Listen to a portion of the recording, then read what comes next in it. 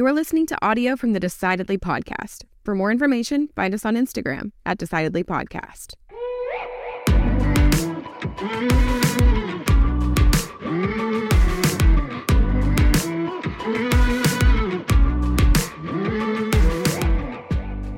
All right, I have a question for you. A lot of business owners are of the opinion that they've got to do things themselves, right? And yet, I think there's a real development in a business owner mindset when you get to a point where you recognize you can't do everything yourself, that there's got to be some point of delegation, which is not abdication, but collaboration with people to allow you to use your strengths and use their strengths, and it really can elevate where your business is. Have you found that in yours? Oh, definitely. I think I got lucky from being able to learn so much from you and see how you ran your business for so long. And then also I had the opportunity to see and work closely with leaders that did the opposite, that felt like they needed to do everything themselves. Mm-hmm. So when I started my business, it became, right from day one, it was too much work for me to do alone. And so I had, people on my team who I had to rely on them, and not only rely on them to do the work, but I have to rely on them to make decisions. And so that was a journey for me to kind of consistently empower them to make choices on my behalf in the business. Because, hey, you know this role more than me. If you don't know it more than me, you're going to learn it quick. Mm-hmm. And you're going to get to be more competent and knowledgeable than me very soon. And setting them up to make really important choices, because I can't make every important choice in my business. I certainly can't make all choices, but I can't even make all of the important choices. Right. And so I'm like addicted to it now. Well, I think it's important to make sure that they're grounded in the right fundamentals, that you say, here we're trying to create this sort of emotion in a client or a customer, or we're trying, or this is our purpose. And that once you've got that clear, then releasing those decisions to other people becomes a lot easier. Yeah, I love when I find those opportunities to push an employee past their comfort zone. When I say, hey, you're gonna make the decisions on this. You're gonna design this project. You're gonna do it. You're not gonna check in with me at every step. I'm not gonna micromanage it for you. And sometimes they hear me give that instruction, they're overwhelmed, or they're scared, or it seems really big, but I know they're gonna improve. We're gonna be better as a team. And part of why it's become really easy for me to trust in others to make important choices in my business is because I don't look at the business as being my business. I'm leading the company, and I have the financial responsibility for the company, but my business is my business as much as my life is my life. Ultimately, it belongs to God, and this business exists to serve God, and my life should exist to serve God. Do we perfectly do that every single day and every decision? No, but we're definitely trying to move in that direction. So when we surrender the mission to the ultimate mission, when we surrender our own mission to the ultimate mission of God, it's easier to surrender decision-making to others, as long as they're motivated by that same mission. Danielle Strickland joined the podcast today. She's an acclaimed author, speaker, and advocate who inspires, challenges, and disrupts the present to create a better future. With a global perspective shaped by living in diverse cultures, she celebrates the beauty of diversity and passionately works toward justice and making wrong things right. Her daily pursuit of following Jesus has led her to co-found multiple charities and nonprofits, while also embracing a multitude of failures that have deepened her understanding of the profound need for hope, faith, and love. She's the author of 6 books, including The Other Side of Hope, host of the podcast The Right Side Up with over 500,000 downloads, and sought-after speaker at events worldwide. She leads the Boundless Communications, Inc., launching creative ventures like the Women Speakers Collective, IMBY, a tiny home movement called In My Backyard, Brave Global, which works to fight human trafficking, Infinitum, which embraces a deeply lived life, and Hagar's Voice, supports survivors of sexual abuse. We covered great topics like who God really is. Danielle shared her 3 daily postures with us. We talked about surrendering your life and your business to God and how to align your decision-making in a faith-based way. Stick around. You'll learn something from Danielle's inspiring wisdom. I'm Sanger Smith. As always, I'm with my dad, Sean Smith, and this is Decidedly.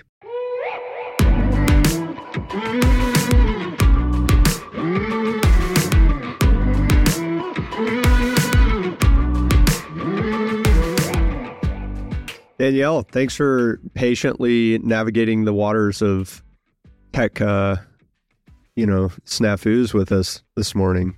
Yeah, it's like our first leadership lesson, right? Always be ready to adapt. And be patient. We could be yelling and screaming at each other. And Sean and I would be if you wouldn't have been able to hear us the whole time. That is a good leadership lesson, because sometimes it takes a while to just get things right so that you get a better result rather than just kind of rushing through. Yeah. I'm really excited to have you here today, because sometimes I think that I'm doing good and I'm giving back, and then I meet Danielle, who's got 47 charities. Yeah, Danielle, save a charity or two for somebody else. Yeah, save a cause for one of us to focus on. Holy cow. There's so many male jokes hanging around here that I could make, but I'm going to refrain. You can go for that. That would be welcome here. Just be like, if the men could just keep up, I wouldn't have to do so much. Something like that. There you go. We're getting, it's the 2020s. We're getting left in the dust on everything. Yeah. So how did you get involved in that from where you started? Take me back a little bit from where you started and what drew you into the ministry and so many of the different causes that are important to you. Yeah, you know what? I had a pretty significant impact via the Salvation Army. So the Salvation Army kind of plays this role in my family's trajectory. So a couple of Salvation Army officers kind of rescued my parents from their orphaned realities and their violence situations. And then I myself kind of had this like full-on revisit of the dysfunctional kind of addiction type stuff that came through some abuse and some misunderstandings of faith. And again, was highly impacted by the role of the Salvation Army in its sort of missional impetus to believe that everything and everyone is redeemable and that it is not too late, not too hard. And so I think that ethos, really, really sunk in kind of into my DNA, that like it is not too hard, that God has these purposes for people, even whether or not people can see it or not, and wants to redeem all things. And I think that's kind of like this thread that's run through a lot of the things that I do. Yeah. So a lot of the causes that you are passionate about, that you work in, deal with, I think there's a common theme. There's people there's been abuse, there's been you mentioned the phrase misunderstanding of faith. Well, I think I believed a lie, which is that God is boring and kind of authoritative. And really the dominant idea that God has is to just like make people behave and punish them if they misbehave. And somewhere along the line, I missed this idea of this kind of core understanding of God as this loving presence in the world, trying to redeem and restore and bring everything into a mutual flourishing. And that's like a pretty big misunderstanding of God. And I think people who are stuck misunderstanding God as like either a CEO in an office trying to run a business or as like an authoritative parent trying to control, they miss the element of what we even exist for, why we're here and why it matters, and that connection to God in a way that can bring about some beautiful things. Yeah, I think a lot of us get that sort of impression early on. It's that authoritative, man in the sky that's going to punish you, that lays down the rules. And I think it's a way that we're controlled by our parents early on, and that's the only understanding that we have. That's a necessary development of one's own faith relationship, I think. Is when we're young, we have a limited ability to comprehend an understanding of our own faith, right? So most of us, when we're young children, we have an anthropomorphized view of God, and our ability to understand is limited to simple stories. And the beauty of biblical stories is they're written that they could be understood by a 4-year-old and an 80-year-old, right? You can kind of evolve throughout your life your own understanding of one individual story. But I think most of our relationship, at least in the Christian churches, learning particularly Old Testament stories, where God is a little bit more authoritative than, the redemption story, than, Christ, who is not as authoritative. But I think that seems to be like a necessary component of one's own faith journey. Wow. I mean, I would be so happy if that's what it could be. I mean, I think my faith is not a journey through sort of Old Testament stories of God, and then, sort of this. My faith is really an encounter I had with Jesus, and so Jesus is, I believe, the full revelation of who God is. That's sort of this presentation of Jesus in the world, is if you want to know what God is like, you look no further than Jesus. And I think one of the problems, and I think this is the thing that kept me from God, is that I didn't see God through the lens of Jesus.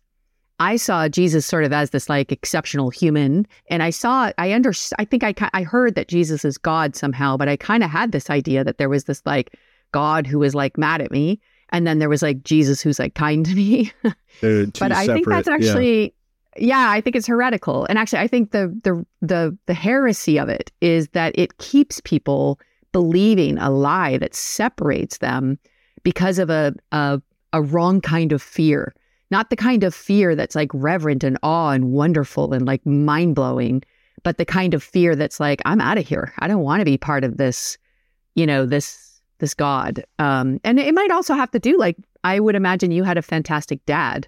So maybe the idea of God as a parent, isn't, certainly here you're going to agree with that. But so maybe it also has an idea of like development. Like if you had great parents, then that idea of God as a parent works super well. I mean, and if you have terrible parents, it doesn't. At the same time, when you're 12, like you don't think your parents are great. Yeah, no matter how great your parents are as a teenager, your parents stink. So I did have great maybe parents. They're not. Yeah, but they maybe don't like hit you or beat you or for sure. mistreat you. So like you're not gonna right. Anyway, it's really fascinating, I think. But what's been really interesting to me over the last probably decade or so of my life is the recentering, kind of the recentering of Jesus at the core of who I am and my faith system has been so incredibly liberating, and has been so incredibly, what would I say, like encouraging, like inspiring. Like I've never kind of been more convinced, even in an age of a lot of uncertainty and a lot of despair, I've never been more convinced that God is on the move, that like love is the answer, that people can experience a living faith that can awaken them. So, I mean, I really believe that this character, this person, this living presence of Jesus is the center of what it means to be a Christian. So you were at one point in your life viewing God and Jesus as two separate beings, not viewing God through the lens of Christ, and that was limiting your own understanding and relationship with God. What was the impetus for that revelation that you were referring to? I was going to ask that same question. That's a good question. Well, you know what? I would say this is a growth area in my life because I think it's so embedded. And I think a lot of Christians that I talk to, this is embedded. They have these separate ideas of like God of the Old Testament and then God of the New Testament. And this idea that there are like these two sides of God or something like that. Gods, yeah. Yeah. Or even just two, like I think you even said this, like that emphasis on one and the emphasis on another. And when I was saying that, I feel like, maybe I'm superimposing a little bit of my own personal experience on this bigger idea, but I think even if you didn't grow up in the church, the stories of the Bible. Most people know Noah's Ark. Most people know Cain and Abel. And the stories that are most commonly spoken about are Old Testament stories. I don't think there are as many stories that the average person could articulate from the New Testament other than, the overarching theme of Jesus. They go, oh yeah, Jesus, but pick out a few stories. I think they're going to go to the Genesis story. Yeah, Genesis, Exodus. Yeah. Yeah, I mean, and there are beautiful things in there, but I just think everything needs to be read through the lens of the fullest revelation of God, which is Christ, right? That's Colossians, like the fullness of the deity resides in Jesus. So if you're looking for a picture of God, you will find the fullest revelation of God in the person of Jesus. So there's a theologian that says, we spent a decade trying to prove to everybody that Jesus was God. And it is now time to let everybody know that God is Jesus. And I think that's a beautiful, I think that's a beautiful emphasis. For me, the real awakening, I would say the first kind of awakening of like, oh, God is real, God is love, and God is for me, happened in like a jail cell. And I was like a juvenile delinquent, and I was separated from my family and causing a lot of harm and pretty much dead on the inside. And I had somebody come and visit me, a leader who came and visit me, slipped me a lawyer card, and said that she loved me, which was bizarre because I was not at all open to that. I was not grateful for that. I didn't even want to see her. And then when she left, I was alone in my jail cell, and I had a revelation of Jesus, who came and did the same thing. He hugged me and he said, "I love you." And I would say I still didn't understand fully what it meant to live a surrendered life or what it meant to follow Jesus. But I did see clearly for the first time that what I was involved in was not good, and that there was something other, and that God actually was for me and loved me. So that revelation of Jesus has been so central to the story and has really just kind of grown in really beautiful ways. It seems like, you were at a point where you probably felt really limited, stuck. What changed other than this revelation that Jesus was God and there was that connection? How did that change how you moved forward and made decisions that changed the trajectory of your life? Yeah, I think I slipped back into like a religious impulse of like, I remember having this revelation going like, okay, whoa, God is not out to get me. He's not keeping, this record, and he's going to judge me. He loves me. He's for me. He's going to help me. So it was like and then I also saw this life that I was living as a lie, because I had believed that rebellion would lead to freedom.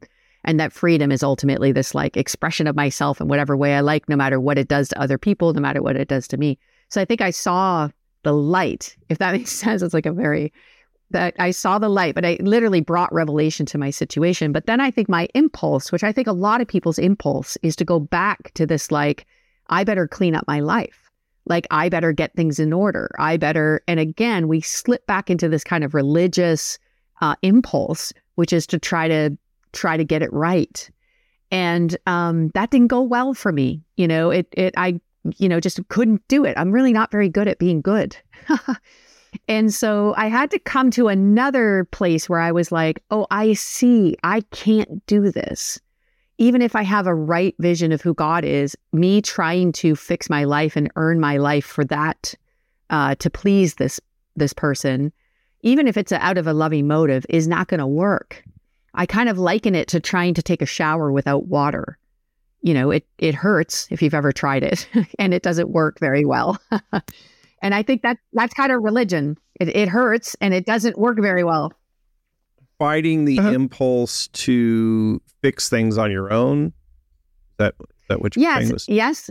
Fixing it on your own, but also like kind of earn or like pay back, or to try to work my way into the good books. Can be driven out of fear, but it can also be driven out of devotion. It can be driven out of love. It's just the same. It's the same behavior in the end, where we have this like to-do list of, it's basically behavior modification. And in the hopes that I might be good enough, what I had to do is I had to get to a place where I surrendered that impulse, and I surrendered my whole life to a power greater than myself. So that power is God, that power is love, that power is Jesus specifically. And that is something that I've learned I practice every day. It's not just a decision I made, 30 years ago.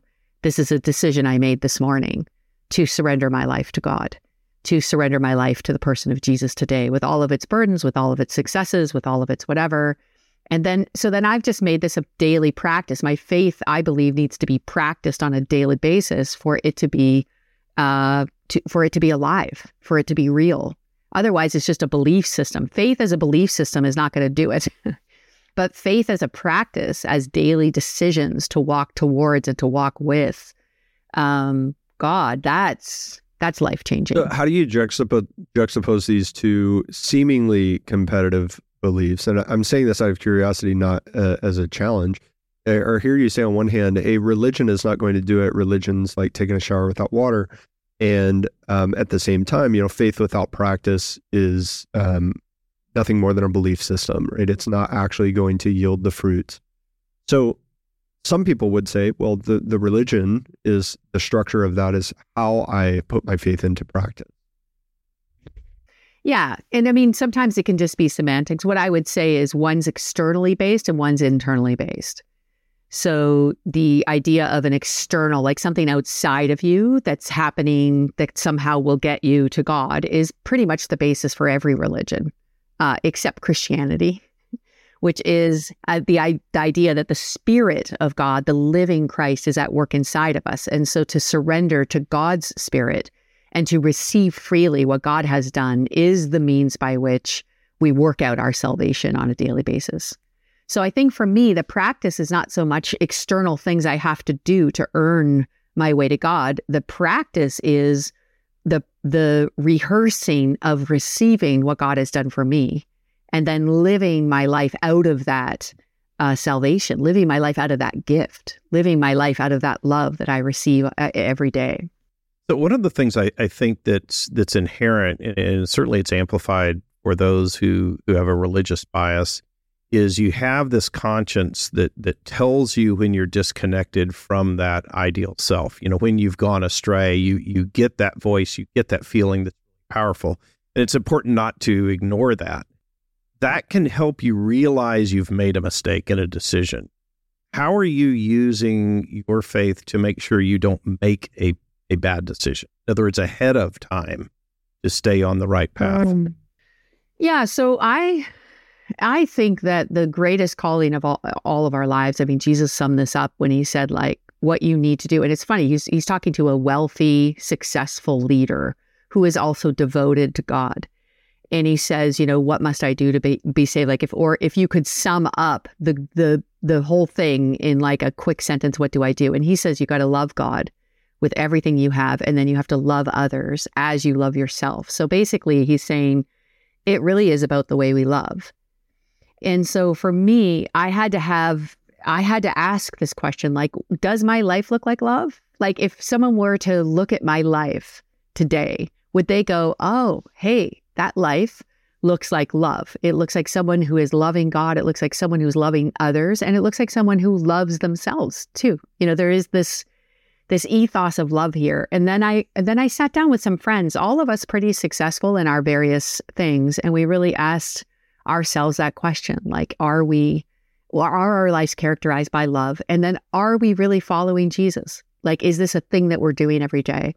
And it was a fascinating conversation just about what does it mean to be someone who is open to the living, not this belief system of a person that exists, but like a living presence saying, hey, I've got wisdom for you. I've got strength for you. I've got, things for you to respond to. I've got what you need. So that's when I started practicing kind of these three postures, I call them, which is surrender every day. And then it's generosity, which I've discovered is mutuality. It's a mutual, which was like mind-blowing to me, by the way, that generosity was this principle that Jesus keeps teaching his disciples, which is freely you receive, now freely give.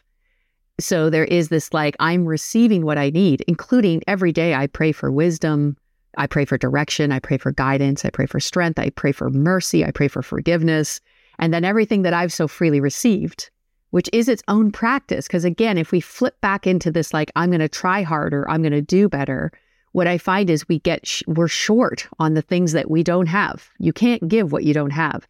So when I find myself short on mercy, or I find myself short on forgiveness, or I find myself short on whatever, I realize, oh, I see, I need to receive.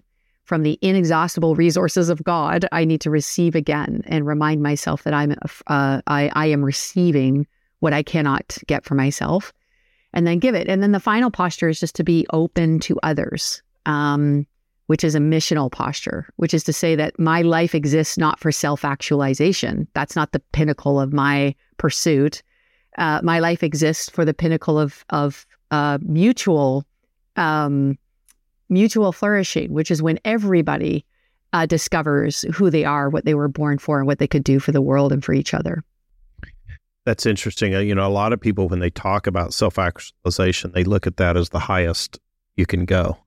But it's, on Maslow's hierarchy, moving to transcendence, which I think speaks a lot towards this openness to others that you were talking about. Yeah. And I mean, it does make sense, doesn't it? Because a lot of the most self-actualized people don't always seem to live the most fulfilled lives. And so that's an interesting, the fact that we keep believing this idea that like, if I could be, self-actualized, I would be at the top of this pyramid of success or whatever. But then you kind of go, oh, that all looks a little bit sad. There's more. There's more. Right. Yeah. And that lines up with James Fowler's work on stages of faith development. That he puts at the sixth and final stage is that transcendentalism. But he says that hardly anyone ever gets there. And so maybe in a way, like, that it's the journey and the pursuit of that is of value. And only a few people, and their names, have achieved that that true transcendence, right? And maybe really only one, and that's Jesus, achieved true transcendence. But most of us aren't going to even get a glimpse of what it means to really transcend. I guess in a way we're all transcending if you're a believer and you have that transcendence of death. But I'm not. I guess. Am I explaining this well, Danielle? Probably not. Well, I think, again, it depends on what you think of by transcendence. Like, I think, again, we can have this like crazy. So the only person in the world that experienced transcendence, I guess, through the resurrection is Jesus, I think is what you're trying to say. Yeah.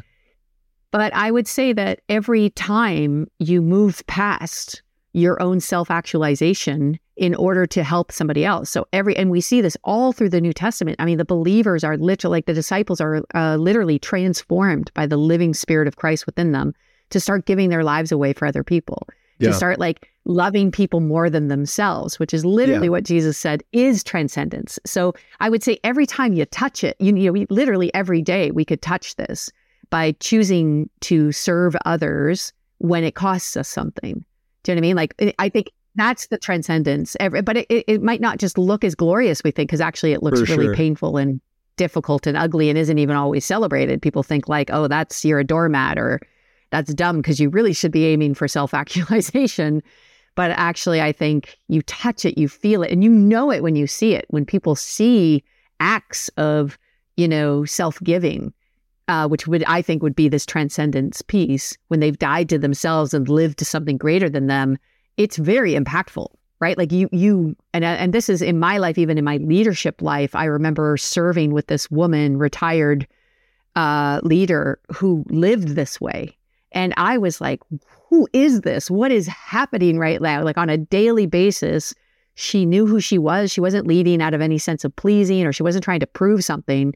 She just lived in a way that looked a lot like Jesus. And I remember going like, how do you do this? How do you lead this way? And so it was cool because I actually have seen it. I think that's the thing, is I have seen it modeled. And whenever you catch a glimpse of it, it is breathtaking. And so then the question becomes, do we want to just keep this transcendence thing as like this thing we cannot do? Or do we want to say, actually, I think we could live this way? And I think that's what Jesus was inviting us to do. Yeah, I guess in a way, it's like you're never gonna get it perfect, but you can definitely embody it in a really powerful way. But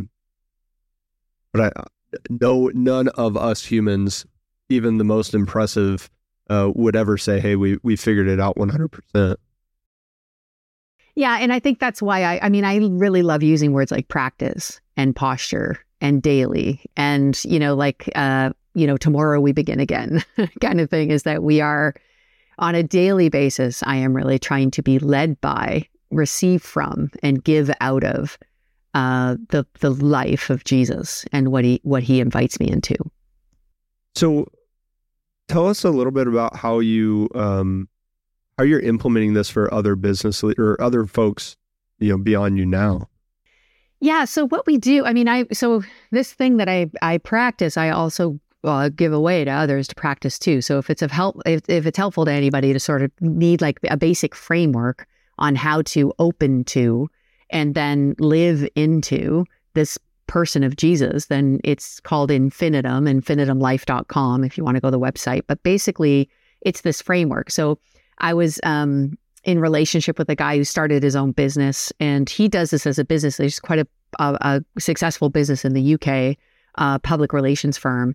And he goes in the morning to this place, this building, and he literally stands in the building before any of the employees get there. And he just says, like, I surrender this business to God. This business is no longer mine. It belongs to you, God, with all of its, burdens, but also with all of its capacities. And then he opens his hands, like I use postures, and he just says, like, I need from you. I need some things. I need courage and I need wisdom and I need all these things. I need these things from you. And then I'm going to give these away to the people around me today. And then he opens his arms up and he just says, this business does not just exist for us. It exists for others.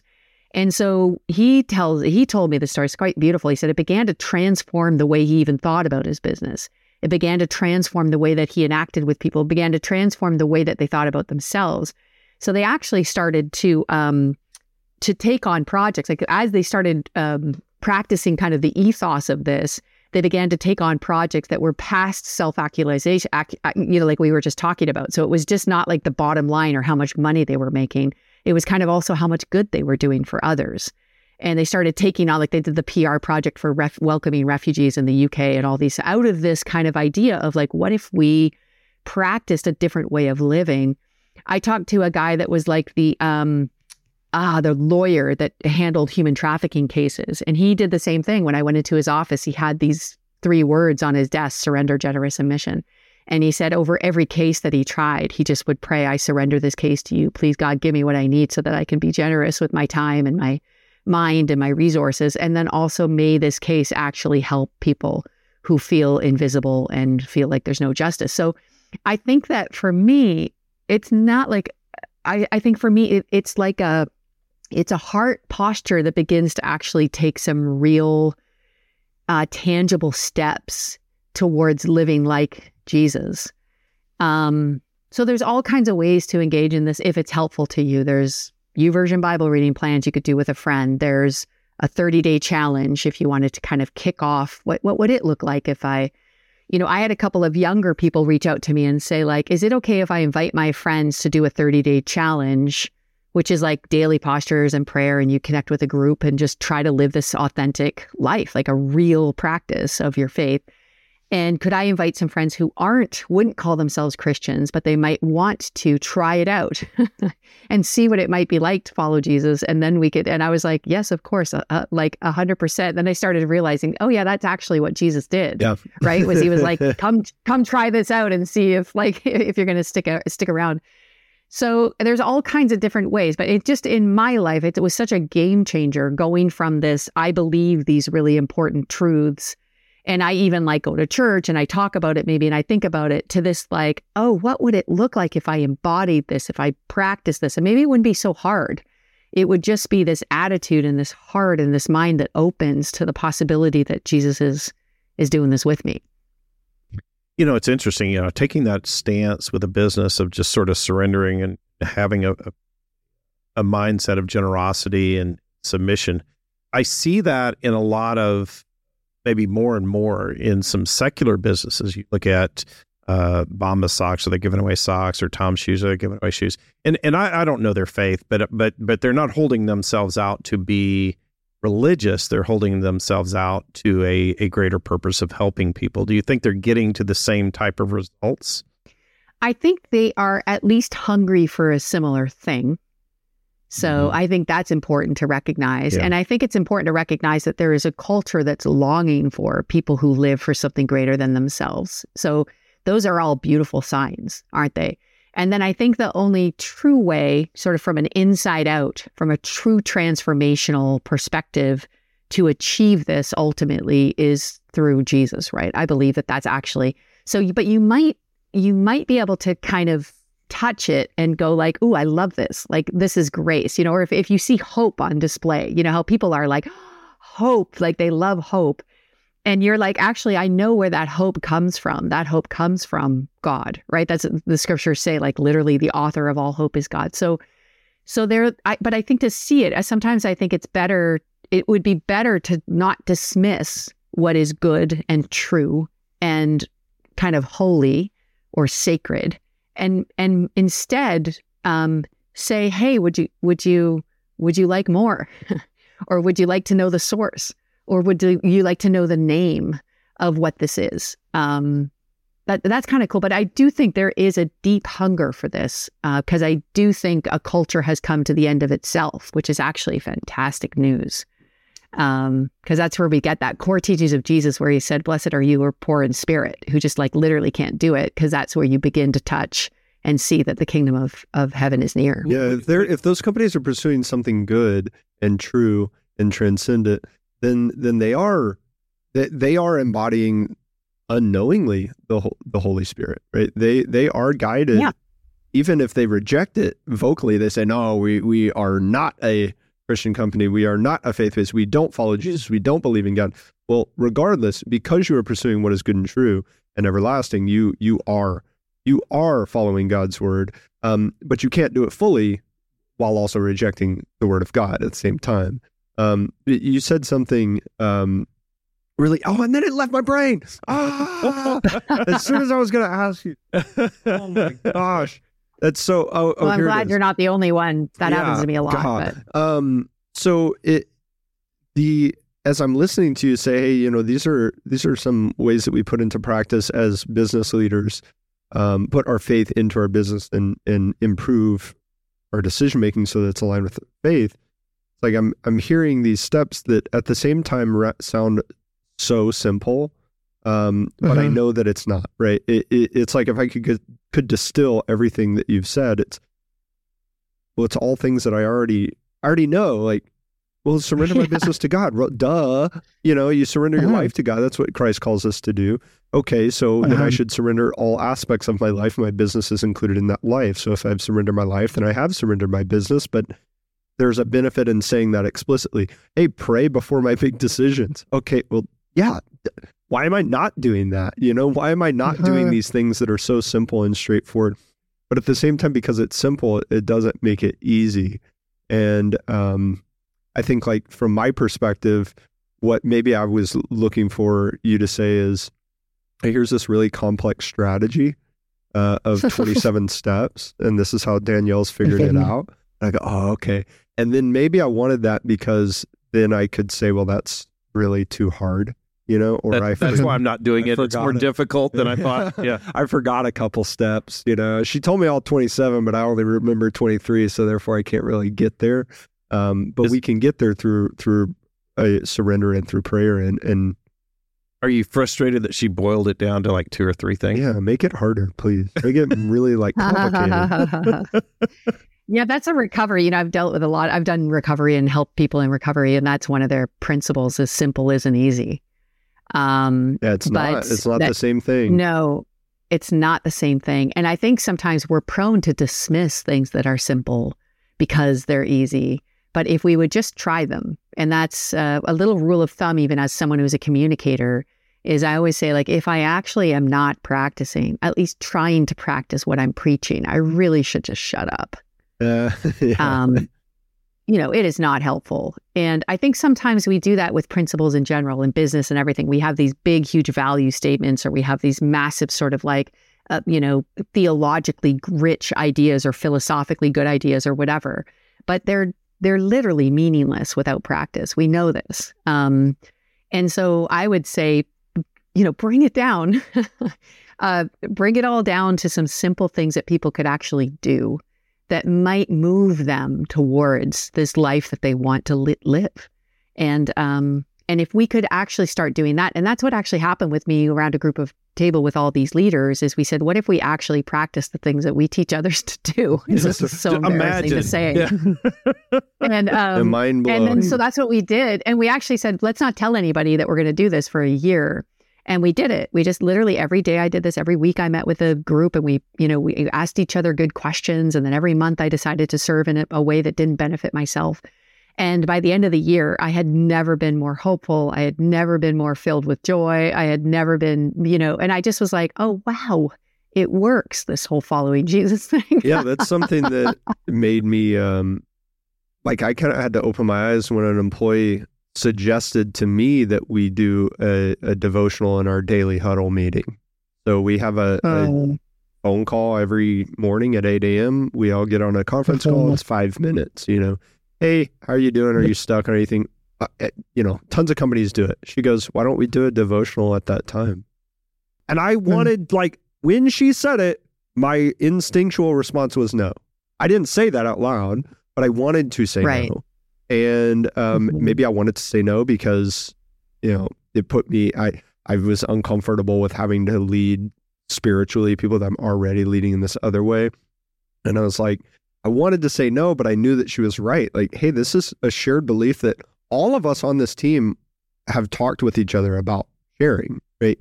We it's not going to make Johnny in accounting uncomfortable because he's Buddhist or something. Like, I can't use that as an excuse. And I still didn't want to do it.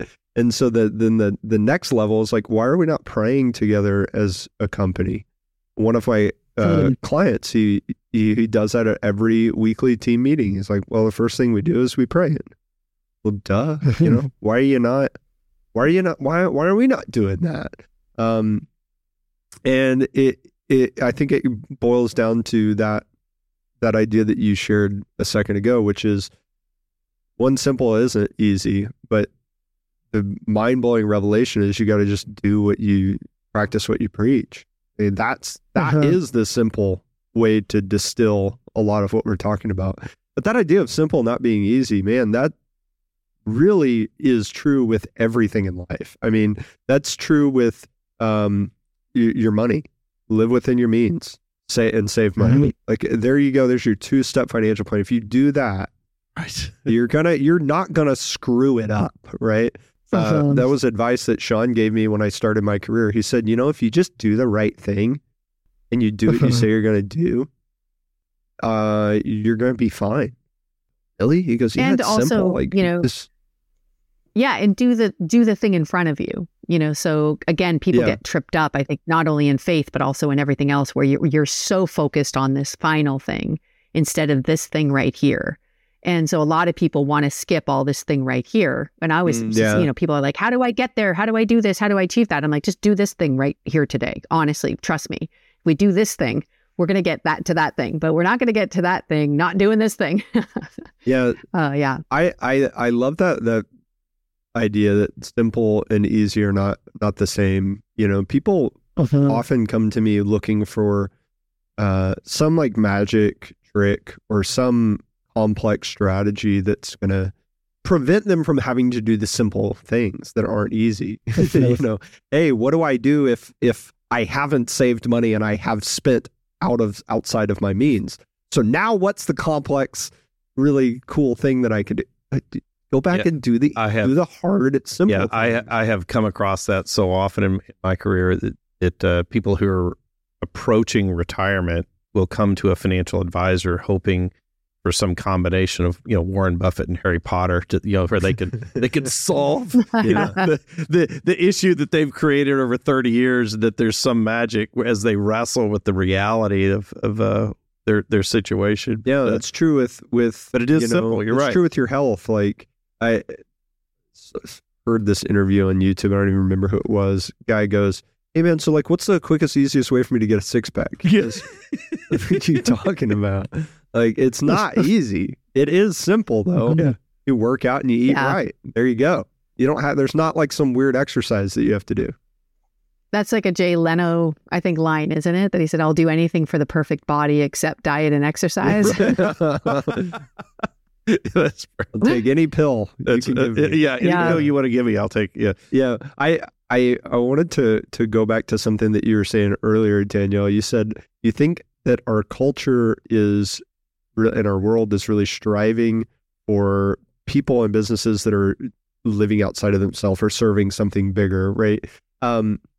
So do you think that is something that is happening in our culture because that is a basic human desire that exists throughout time, will always be there? Or is there something unique that's happening, some cultural moment going on right now and some other reason why we're maybe a little bit more hungry for it now than we were in the past? Yeah, I mean, I think there is definitely a generational shift where a generation cares about things a bit differently. And maybe some of that has to do with kind of seeing through the other side to go like, oh, that maybe doesn't look as good as I thought it might look.